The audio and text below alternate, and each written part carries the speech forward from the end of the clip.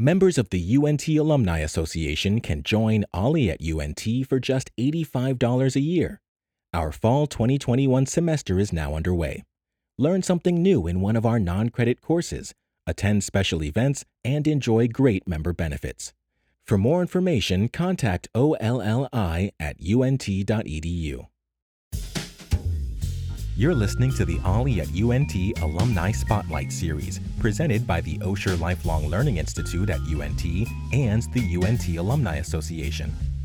The Alumni Association is open to all friends of UNT who are interested in serving, supporting, and celebrating the university. To learn more, visit untalumni.com. To learn more about OLLI at UNT, please visit our website, olli.unt.edu. Now let's join our host, OLLI at UNT member Susan Supak. This is Susan Supak speaking at the Osher Lifelong Learning Institute at the University of North Texas in Denton, Texas, known to most of us as OLLI. In partnership with the UNT Alumni Association, the OLLI at UNT podcast presents the Alumni Spotlight Series, featuring exceptional alumni. This month's spotlight falls on Dr. Brenda Barrio, Associate Professor of Special Education at the University of North Texas. Dr. Barrio received her many degrees, a bachelor's, a master's, and a PhD from UNT. She is the co-founder of a remarkable program called Elevar, providing post-secondary education for young adults with intellectual and developmental disabilities. Dr. Barrio is also president-elect of the Council for Learning Disabilities. Her research focuses on the disproportionate number of culturally and linguistically diverse students in special education. Welcome, Dr. Barrio. Thank you so much for having me today, Susan. It's delightful to have you here. Thank you for joining us. Wow, diversity is an important theme in many, many areas of our nation today. How does diversity affect special education?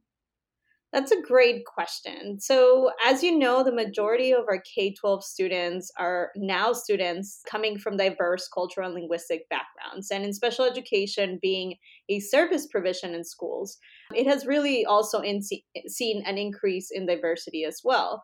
For example, we have seen that many students from diverse backgrounds are not only being served by special education, but also being included as many of our inclusive specific programs, right? We do see disability also as diversity, as part of diversity.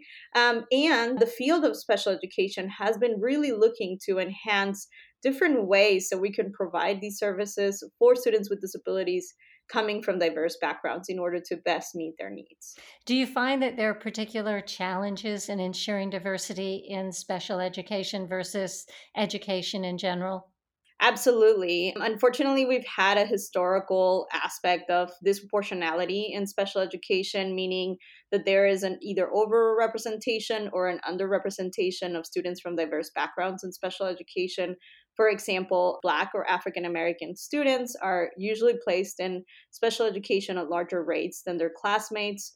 Or coming from the CDC's research, we've also seen that students from diverse backgrounds, specifically Black and Hispanic students, are under-identified as having autism spectrum disorder. So there is a lot of historical and research-based information that really has impact in special education in general, especially as our diverse populations increase. Now, in the recent years, we have seen a shift, especially in special education, going from a deficit perspective, which means, we're trying to look at what's missing within the student, into a more of a strengths-based perspective, meaning we are looking at the student as a whole with their gifts and their talents and their backgrounds. And we're really meeting them where they are in order to continue to help them grow. So I think this new perspective, whether it's in special education and in general education, it really has helped not only diverse students with disabilities, but all students in general. That's terrific to hear. It's wonderful to know that the leading edge educators today are looking at people in a whole. They're not just looking at a small section of what a person can do or where they fall when they are in the public education system or whatever education system. It's wonderful that to know that they're looking at people in a whole. And I would imagine too in the different ways and styles that people are learning. Absolutely. Yes. We have seen many different ways that, for example, culture and their background impact student learning. And we want to make sure that all of that encompasses part of their learning experience, right? So we've seen a lot of research in the past few decades that support this, but really a big movement in the past few years that is helping us redefine what special education, but also education in general, really is about. And so, whether it's making sure that we pay close attention to students' values, their background, their upbringings, their traditions, and embedding them within education in general, it really shows that students grow tremendously, they engage better, and their overall outcomes really shine.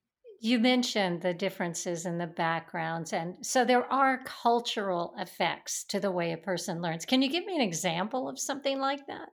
Yes, absolutely. So, one of the things, for example, that we often see is that culture, and I know many people don't think that they might have a culture, right? We all have some type of culture, some type of tradition, some type of background, upbringing, things like that, right? So, one good example is if a student, for example, comes from a specific culture and they are represented in books, whether that's children's literature, that's textbooks, that is in the curricula that we use, if they are represented in the classroom specifically, that engagement increases tremendously.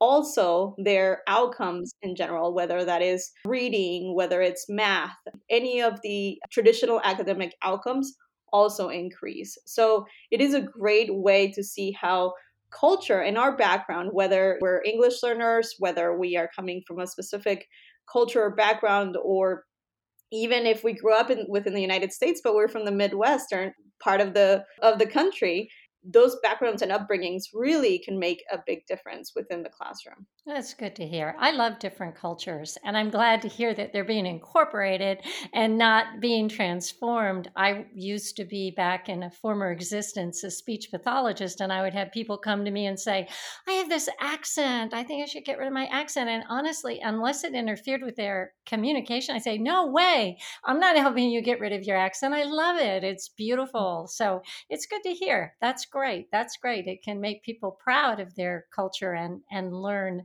around in anything that might be blocking their ability to advance educationally, but still maintain who they are and their own identity. That's marvelous.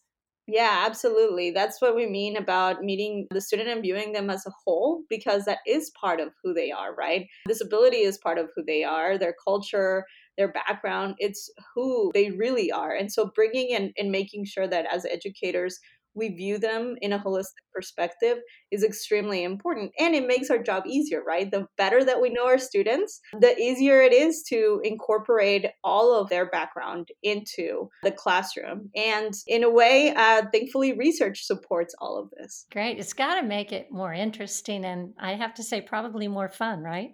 It is absolutely always more fun. Well, this is a great segue into what I mentioned at your introduction with the University of North Texas's program, which I believe you founded, Elevar. Can you tell us about it? A fantastic group of faculty and I co-founded the UNT Elevad program starting in fall 2019. We started having these conversations, and Elevar is really an innovative and inclusive post-secondary program for students with intellectual disabilities, as you mentioned. What does this mean? It really means that we have a program for students who traditionally cannot come to the university because of many different barriers, right? Whether it's because they had an IEP when they were in school, perhaps they did not complete all of their coursework as the university really tries to include in their admissions process. And we try to provide that opportunity for them to have a college experience, not only for them to enjoy it as any other traditional college student does, but really to increase their independent living skills and also focus on their career of choice. So when they do graduate from the university, they are allowed to find a job in a career of choice in a competitive and inclusive employment setting. Can you explain to the listeners what an IEP is? So an IEP is an individualized education plan. So for any student that is served within special education in the public schools, they receive an IEP. So that individualized education plan includes goals, includes levels of performance, the many accommodations and modifications they might receive, so they can actually provide the best individualized education as possible for the student so they can continue to grow. So this sounds unique. Is this a unique type of program? I don't think I've ever heard of anything like this before. Absolutely. So we are very proud to be the first one in the North Texas area. Congratulations. Thank you. Thank you. And I would say within the United States, we're one of only a handful of fully inclusive programs. There's about 306 other programs around the US, but not all of them provide the full inclusive experience, college experience that we have here at UNT. So we are very, very proud that UNT is paving the way in disability and diversity initiatives with this program. And of course, we're very much grateful that both the university community as well as our administrators have been very much welcoming. That's terrific. Now, by inclusive, do you mean inclusive in the different levels of disability from the extremes, or do you mean inclusive in terms of cultural, or what do you mean by inclusive? By inclusive, we mean the type of access that they are having to the college experience. So, for example, students in the Elevar program are able to take courses, traditional UNT courses, with every other student on campus, depending on their career of choice, right? So currently we have 5 students. One of them is taking classes in sport management, another one in kinesiology, one in media arts, theater, and finally as hospitality management. So they're able to explore their career of choice, take those classes. They get to live on campus. They're currently living in Legends Hall with other traditional students. They get to go to the rec center, to the dining hall, have the full college experience, and there is no barrier or there is no setback for them to access any of that traditional college life that many of us, right, got to experience. So the advantages of a student within your program, I'm thinking, is that you provide the support. They're there in school, but they get the support that perhaps their particular needs require. Is that right? Yes. That is correct. So what the UNT Elevar program does is provide those supports. So the classes that they do take, although they're traditional classes, they're for 0 credit. Again, because there is that difference in admissions to the university, right? So although they're for 0 credit, they get to participate in all the different assignments. They might be modified assignments, for example, instead of writing a 5-page paper, because that might be a very difficult task for them to do.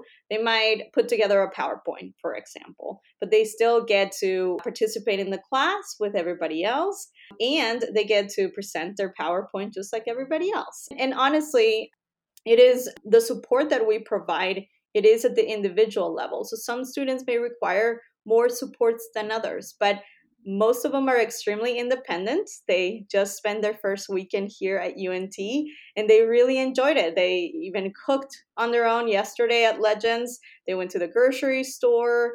They were able to participate in First Flight with everybody else, go to convocation and everything else. So their level of independence is great. They might just need additional supports academically or socially as well. Now, with 0 credits, can you tell me what advantages the students do get when they complete their program? One of the most important things is that they get both the academic knowledge, so learning from our faculty and our students, just like everybody else, but also that we pair them up with a specific internship that goes hand in hand with that, which in research, in labor statistics, students with intellectual disabilities fare the lowest, one of the lowest of any person in jobs specifically. Here in the state of Texas, it's very, very minimal that they actually are able to not only participate in any traditional employment, but specifically, very rarely, I think it's something like 5% that they get to participate in competitive inclusive employment. So having them be in a traditional job like you or me, it's very rare. So this provides them not only with that knowledge and skills, right, that all of most of us, in college obtain, but also the employment or the internship piece, right? So they actually are acquiring the knowledge and putting it into practice within their internship. Has there been research done on the effects of this kind of program on a person's ability to succeed later in life? Yes, absolutely. So we have an umbrella organization called Think College, and they have been doing research for many, many years. But this specific type of research in the past 10 to 12 years have really shown that students that attend these types of programs, especially the more inclusive programs like ours, there is a 73%, 73% of the graduates of these types of programs are actually able to obtain a paid job within the first year or two. So again, very significant, especially if we are looking at numbers nationwide in the single digits or the teens. In the growth to go to 72%, it's pretty remarkable. It certainly is. Yeah, I can imagine it would mean a big difference to an employer if they're looking at someone's job application and they're able to put down what they've done at UNT with the Elevar program. Yes, and that's what we're also trying to do, right? So we're trying to show employers that our students are very much capable in doing the many things that many of us can do, right? That they have the knowledge, they have the skills, they're able to be in a competitive employment setting, and they bring a lot of great gifts to the table, right? So they are wonderful employees and they are very loyal as well. There's a lot of research that shows that as well. So there are many different positive outcomes, not only for our students, but also for employers and also the university community in general. Yeah, and our community, all outside the university. I would imagine that putting these people into quality, productive lives has to have a big effect on any community that they live in. Yeah, we've seen that really affects if they are employed. That really shows that, they can sustain themselves, they can have their own apartments, they can have their own homes. They will stop, many of them actually stop receiving Social Security, for example. So they can actually obtain a paycheck at the end of the day, right? That really helps them have a livelihood that is equitable, that is something that many of us pursue, and that is something that will only enhance their quality of life at the end of the day. It definitely helps a person's self-image. Yes. Is your program relatively new? How long has it been going on? We literally a week. So That's great. Hot off the presses, right? Very much so. Yes, we've been working at it for 2 years, and thankfully we were able to obtain a $2.6 million grant from the U.S. Department of Education Congratulations. in October that helped us launch quickly the program. And we just welcomed the initial cohort with 5 students last weekend during move-in. So Saturday, August 14th is when they moved into Legends Hall. And they left their families behind, and they've been at orientation during First Flight this entire week, and they've been doing absolutely fantastic. Today was their first day of classes, and yeah, so we're brand new. This is so exciting. It's exciting for me, and I'm not in the program, so I can imagine you must just be walking on air to see this get started. Yes. Like I said, we have an amazing team behind that has been putting a lot of time and effort and work. And not only our leadership team, but everybody from faculty to staff to student affairs to our administrators to students. We have some amazing graduate students and student assistants that have been working really hard. It truly does take the entire university community. We have some great champions, like our housing folks have been from the beginning. Since we first approached them, they have said yes. And so it really takes the entire village of UNT to put something like this together. Makes me feel proud of UNT. Now, you mentioned that there are 5 students. Is that pretty much where you're going for the level, or do you expect it might grow? What are your thoughts on that? So we already have the plan for growth. We will be selecting 10 to 12 students per cohort starting next year. So this year, the applications open around December for the next fall, so fall 2022. And so the cohort will include 10 to 12 students. Since the program is a 4-year program, we expect to have between 40 and 48 students at any given time once we have full capacity. I would imagine your application level is going to be pretty high. That sounds to me like you're going to have a tough job ahead with all the people that want to enjoy this and participate in it. It is. Unfortunately, there's not a lot of programs like this one. We're trying to encourage other universities to have programs. We're supporting other universities as much as possible if they reach out and provide that. Because yes, the need is extreme, especially in the DFW area. Having cohorts of 10 to 12 may not be a big difference. So we're trying really hard. But fortunately, yes, we have this past year, although people were still learning who we were, we had a pretty high number of applications. So it was very difficult to narrow it down. And the application is pretty lengthy. We go through vetting and then also interviews with families, and it really takes a long time. So yes, this upcoming year, we already have open houses, and we're having a lot of emails and a lot of people that are coming to do the UNT tour plus our open house. So yes, it's going to be very difficult next year. I foresee you getting many emails from different universities and colleges wanting to know more about your program and how you're doing all of this. Can you describe a typical young adult that the program is designed to serve? Yes. So what we always share with students and families that are interested in the program is that the student must want to come to college. They must want to pursue additional education. They must want to go and have an internship and try to live as independently as possible. So, of course, we have the requirement through our grant that they have to have an identified intellectual disability.